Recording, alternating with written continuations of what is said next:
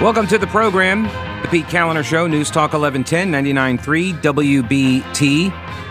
159 years ago today, in the fields outside of a small Pennsylvania town, two massive armies met and waged the bloodiest battle of the American Civil War. And I want to welcome back to the program Dr. Bill Forstchen. He is a historian, college professor, best-selling author, and the official historian of the Pete Callender Show. Welcome back. Dr. Bill, how are you? Hey, Pete, it's been a while, and glad to be on the radio with you. Absolutely. So, and in case he sounds familiar, you were on with George Norrie the other night, too. So have you finally got your sleep schedule sort of back on track? You know, the problem with George Norrie is at the end of 2 hours, I've had 3 or 4 cups of coffee, and then I don't get to sleep until 6 in the morning. Right. So first off, let me ask sort of a basic question about the Battle of Gettysburg and why you think this story and the telling of the story and what happened over the 3 days in July 1, 2, and 3, why is this important? Why is it relevant now? Gosh, it was a climactic moment in the Civil War. Both the Confederacy saw in their invasion of Pennsylvania under Robert E. Lee that they might very well bring us to the negotiating table, the Union side, to end the war, particularly if they were able to then fall on Baltimore or even New York by flanking around. The Union saw it on the other side. These are the soldiers, that if we lose another battle, this could be it. So both sides, as they converged on Gettysburg, were primed for a major fight that might very well decide the war. So let me ask you about this idea that that this could bring the Union to the negotiating table. Why was that?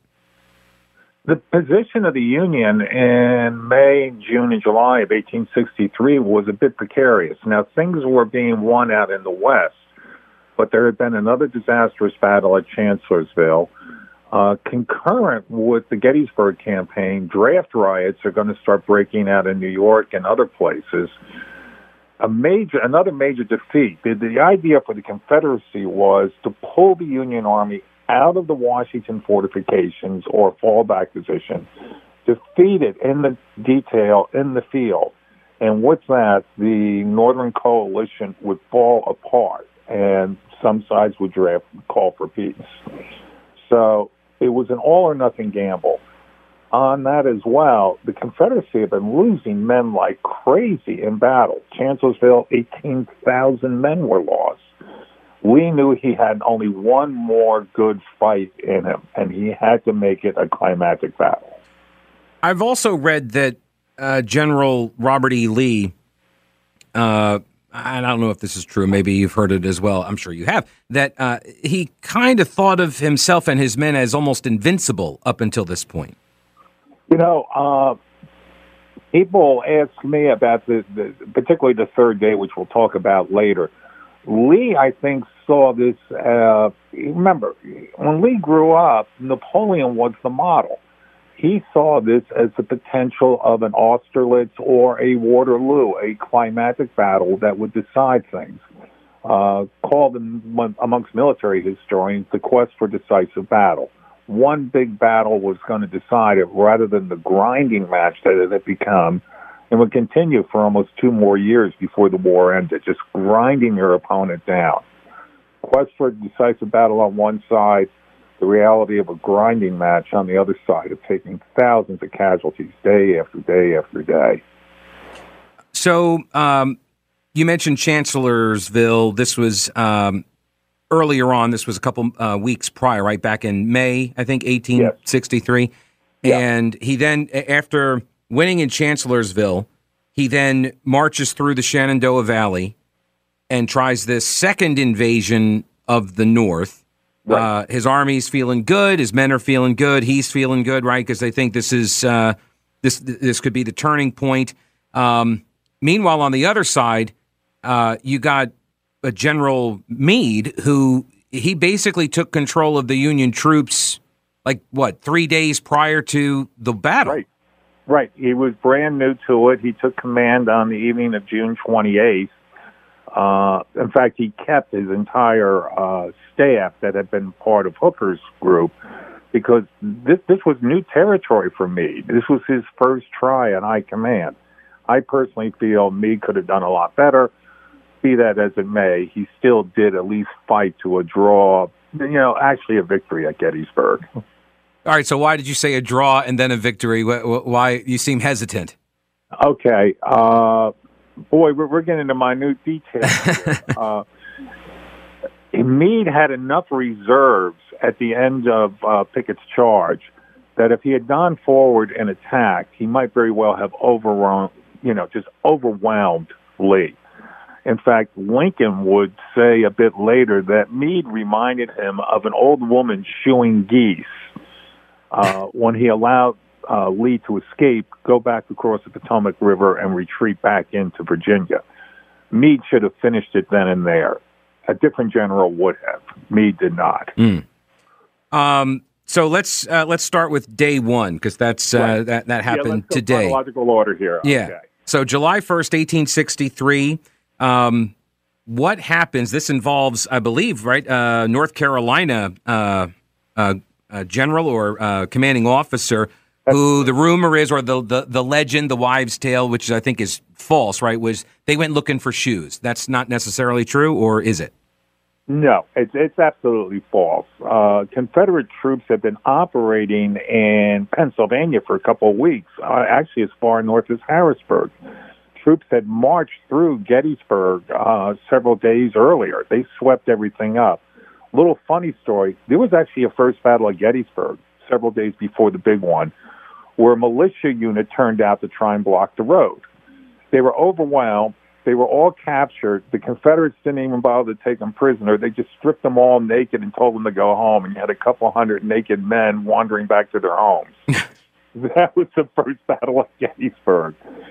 So, no, it was a myth. On the evening of June 28th, Lee starts trying to gather his army back to a village called Cashtown, about 5 miles northwest of Gettysburg. While at the same time, the Northern Army is concentrating at a place called Taneytown or Tawnytown, just south of the Pennsylvania-Maryland border. All right, so Gettysburg, population 2,000, which was a pretty big city, pretty big town at the time. It had 3 newspapers. It had 2 institutes of higher learning. It had churches. It had banks. No shoe factory. No warehouse. But it had roads, right? Roads that ran through the city, and that's what brought the armies there to meet. Yeah, these were the superhighways of their day. There was several turnpikes, which were actually paved roads, paved by 19th century standards with limestone and then crushed and then some oil put on top. But these were fast-moving roads compared to the usual dirt tracks in Virginia. So the Union Army was moving at 20, 25 miles a day and 90-degree heat to start concentrating, again, in Tawnytown and Emmitsburg, just south of Gettysburg. And then one brigade of cavalry a light division of cavalry was sent north to Gettysburg, 7 miles away. And there they ran into a brigade of Confederate troops, North Carolina boys, under Pettigrew. Pettigrew pulled back a little bit. The stage was now set for a massive battle. My guest is Dr. Bill Forstchen. He is a best-selling author, historian, and a Montreat College professor up in the mountains of western North Carolina. We'll have more with him on the Battle of Gettysburg 159 years ago today. It began, and we'll join him in a moment. News Talk 1110, 99.3 WBT. Pete Callender here, and I'm talking with Dr. Bill Forstchen. He is a New York Times best-selling author. Many, many books, 50-some-odd books and counting, working on a 4th book in the 1 Second After series right now. But he's also a historian and college professor up at Montreat College. And we're talking about the Battle of Gettysburg, which began 159 years ago today, the bloodiest battle of the Civil War. So where we left off, Dr. Bill, was the North Carolinians under Pettigrew. They were heading into Gettysburg. Now, the commander, what was his name? Henry Heth, right? The general who later said, "Oh, I sent them up there. I heard about some shoes that were up there and to go up there and go get them or whatever." But regardless of whether they went there looking for shoes or not, you got Pettigrew is up there with his men, and they see the Union troops, right? That's what prompted the first interactions? Yes. Now, I find particularly haunting that night before, there was 170,000 young men on the roads coming down from the north for the Confederates, coming up from the south for the Union for a change. Usually it's the other way. 1/3 of them will become casualties within the next 3 days. And through that long night, what were those boys thinking? I kind of have this image that maybe their ghosts are still traveling along that road. So when the first collision happens, Pettigrew goes, the Confederate commander goes, "Oh my gosh, there's a lot of Union troops up here." He starts calling up more men. At the same time, the Union side, they're calling up more men. So both sides throughout the day are just funneling more and more men into Gettysburg. Look at the town of Gettysburg. It's like a spider web, with the center, and then all these major highways converging on this one spot. So both sides, 150,000 young men on the roads coming to this one spot where there's going to be one hell of a battle.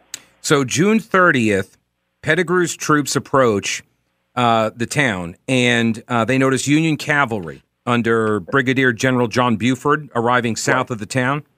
Right. And then the Confederates pull back, and then they decide, come morning, we're going to bring some more reinforcements up, and we'll go booming back into this town and take it. And there was a belief at the time that this was the Pennsylvania militia, that there wasn't really a big presence there, right? Was this a miscalculation? Yeah, there's a famous quote of when the Confederates first started going in on the morning of July 1st, they think they're pushing aside militia. Instead, they're finding well-armed cavalry with modern, Sharps rifles with a high rate of fire. And then finally one of the men cry out, "Them ain't militia, boys. That's the Army of the Potomac. We got a hell of a fight ahead of us." And so it began 159 years ago this morning. 7:30 in the morning is when the opening shots of the Battle of Gettysburg were fired. You mentioned the heat. Also the uniforms, I should point out, right? Wool. Not exactly the best fighting attire, I would submit, for for southern summers. But this was generally when the battles were fought, right? The summertime was the fighting season. Yeah, spring, summer, fall, because once winter starts to set in, the roads become impassable, except for those major highways. All your other roads are just going to turn into quagmires of snow, water, etc. But this day, the roads are very good. Troops are moving at high speed through tremendous heat to get to this one spot. One quote I'll never forget is, as a Union brigade crossed from Maryland into Pennsylvania, the commander of that brigade looked at the flags and he said, "Boys, I can think of no finer fate than to fall for that flag in my home state." He would be dead 24 hours later. The first day of the Battle of Gettysburg ranks as the 12th bloodiest battle in the entire Civil War. The first day. The first day. Yeah, just the first day alone it puts it up in at the 12th spot. More casualties than the battles of Bull Run and Franklin combined. Right. And it's just getting started. It's going to get a lot worse as it unfolds. So there was fighting for 3 hours or so in the morning. Then there was a lull, and then it resumes in the afternoon. So at the end of the day, who's got the upper hand? Okay. The Union had sent 2 corps. Now, a corps is a, named for a unit of about 12,000 men. There are 2 corps in Gettysburg, Union Corps. The Confederates, however, have 4 or 5, 6 divisions that are closing in on Gettysburg. They outflank the Union forces, and it turns into a debacle. About 5,000 Union troops wind up being captured, and the Union troops are pushed back outside of town to the famous Cemetery Hill. What holds Cemetery Hill is a Union artillery commander, Henry Hunt, puts 40 artillery pieces on top of that hill, and they're just blasting down into the Confederate lines with canister. They stop the offensive. But beyond that, a lot of these Confederate troops that marched 15, 18 miles in 90-degree heat, they were exhausted. They were played out after having fought for a fair part of the day. So the battle simmers down at the end of the first day with Union troops dug in on Little Round Top, Cemetery Hill, etc., and the Confederates massed their forces for the next day's fight. Which is even worse. We'll have details on that with Dr. Bill Forstchen in a moment. News Talk 1110 99.3 WBT. 159 years ago today, the Battle of Gettysburg began. My guest is Dr. Bill Forstchen. He's a historian at Montreat College, best-selling author, and a friend of the program, friend of mine. And real quick, we mentioned Brigadier General Johnston Pettigrew from North Carolina. The 26th North Carolina, the largest regiment in the Army with 839 men, lost heavily, leaving the first day's fight with about 212 men. And then by the end of the three-day battle, they had only 152 men standing, the highest casualty percentage for one battle of any regiment, North or South. Pettigrew was himself killed on the retreat after they had crossed the Potomac, if I recall. And so now we're in day two. In day two, now the infantry units of both armies, everybody's on the field. Everybody is there. And day two is the largest and costliest of the three-day battle. So tell us what happened on day two. Two things that usually are not covered well in history. It took a lot of research. I wrote a book on Gettysburg some years ago. Item number one, the Union left was covered by Buford, all right? And that was down towards the Little Round Top. Buford was ordered away back to Westminster to be resupplied. He left the left flank naked. The Confederate Union commander there, Sickles, ordered his men forward. I think Sickles actually did the right thing. They are going to be just about wiped out. On the Confederate side, 25,000 men and a battalion of artillery were ordered to march south to flank around, the famous flank march around Little Round Top. However, they took the wrong road. Not many people know this. They almost got into position, and suddenly, as the lead men are coming to the top of the little rise, they're staring at the Union lines a half mile away. They had to turn around, go back 4 or 5 miles, circle to the next road, and then go south. The delay was catastrophic for them. Now imagine moving 25,000 men down a road. It's like you missed your exit. Your wife tells you you've missed your exit, and you say, "Don't worry, I know what I'm doing." Mm-hmm. You never do. So the Confederate attack, which should have started around 11 in the morning, doesn't start until about 4 o'clock in the afternoon. If they had come earlier, they might have won. And then in the interval, some troops at the very last minute, led by the 20th Maine, get on top of Little Round Top only minutes before the Confederates hit it. If they had hit it an hour earlier, they would have swept the hill and the Union line. So these are some things that are not well known about the battle. So they take the hill. That then gives them superior advantage? Yeah, the Union troops, a brigade of about 1,500 men, position themselves on top of the hill, and then comes the famous fight of the 20th Maine. Forward of them, Sickles' entire corps is getting torn apart. Again, a corps is about 12 to 14,000 men. Sickles has his leg blown off. You know what he does after his leg is blown off? He orders his stretcher bearers to hoist them up onto their shoulders, lit a cigar, and then goes down the firing line screaming at his men, "Give them hell, boys, give them hell." I always kind of liked Sickles. I thought he was a good fighting general. And for folks who may be curious, I got some tweets here, and I can confirm this, that this did occur, because we've talked about this. There's a Twitter user who says he had you as a professor. He took several classes up to the soccer field with paintball guns and had us attack each other in line infantry formation, firing single volleys.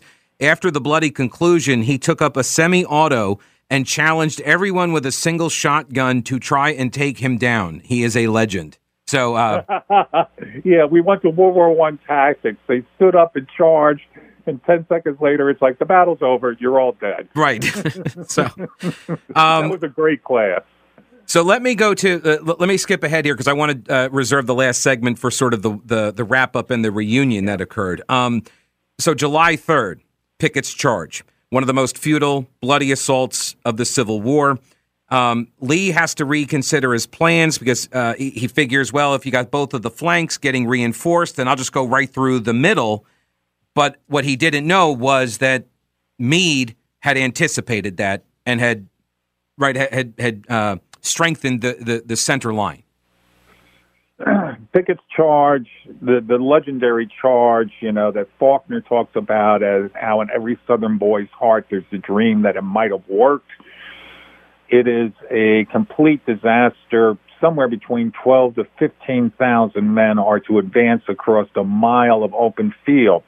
Lee was used to, at that point, Union troops often would break and run at the advance of what we would call his Imperial Guard. This time, these boys were dug in. They were angry. They were going to hold their ground no matter what. The climactic moment of maybe the Civil War. And they held. Lee took almost 70% casualties. After the fight, a burial detail went out, and just along one stretch of road, about 200 yards wide, they buried over 1,000 men. Now, I've walked on Omaha Beach, 2.5 miles wide, 2,500 casualties. Pickett's charge, about 300 to 400 yards wide, about 7,500 casualties in a matter of about 45 minutes. It's horrific. It's beyond our comprehension today. Yeah, I mean, as they're marching, they're getting raked by artillery fire from the front, from the sides. And when they reach Emmetsburg Road, which runs across this field, they're just getting mowed down because the closer they get, the more accurate, obviously, they can be fired upon. And they're behind the Union guys, and they've got their infantry positioned behind a low stone wall, which actually comes into play at a reunion between Confederate and Union soldiers years later. We'll get to that with Dr. Bill Forstchen from Montreat College in a minute.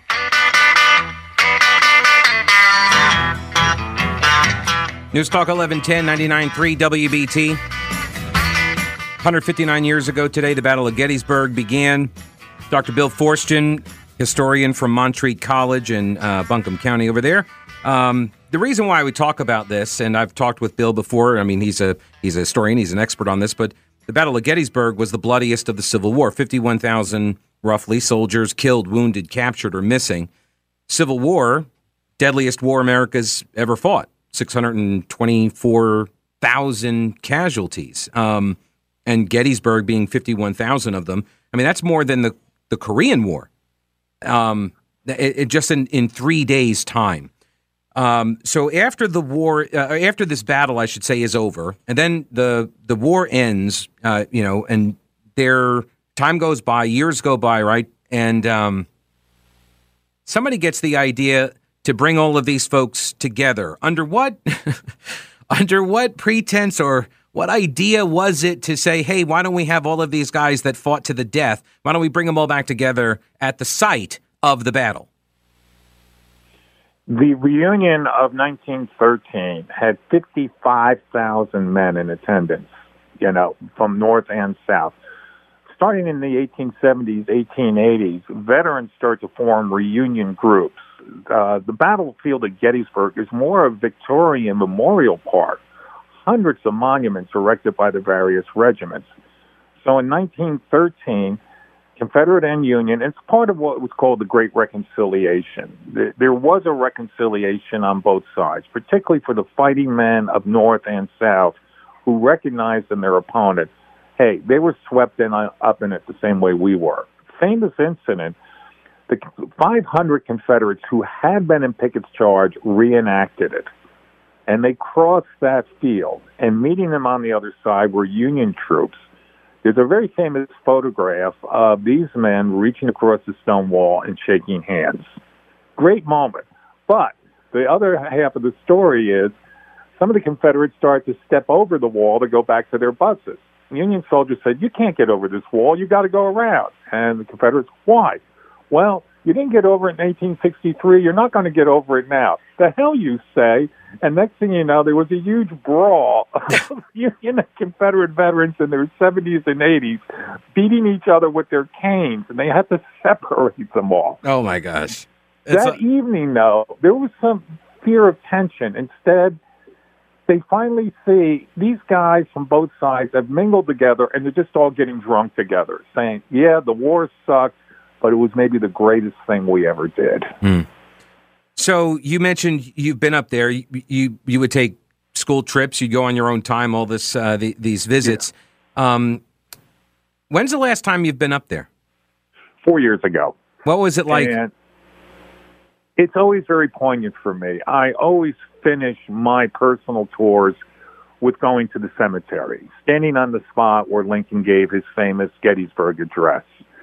And also there's a statue near that spot to the GAR, the Grand Army of the Republic, to the last veterans. And it's a statue of a very old man looking out across the field, his dreamscape, or as Chamberlain put it, the vision place of souls, of remembering what once was and how they were once young and fought with everything they believed in, North and South.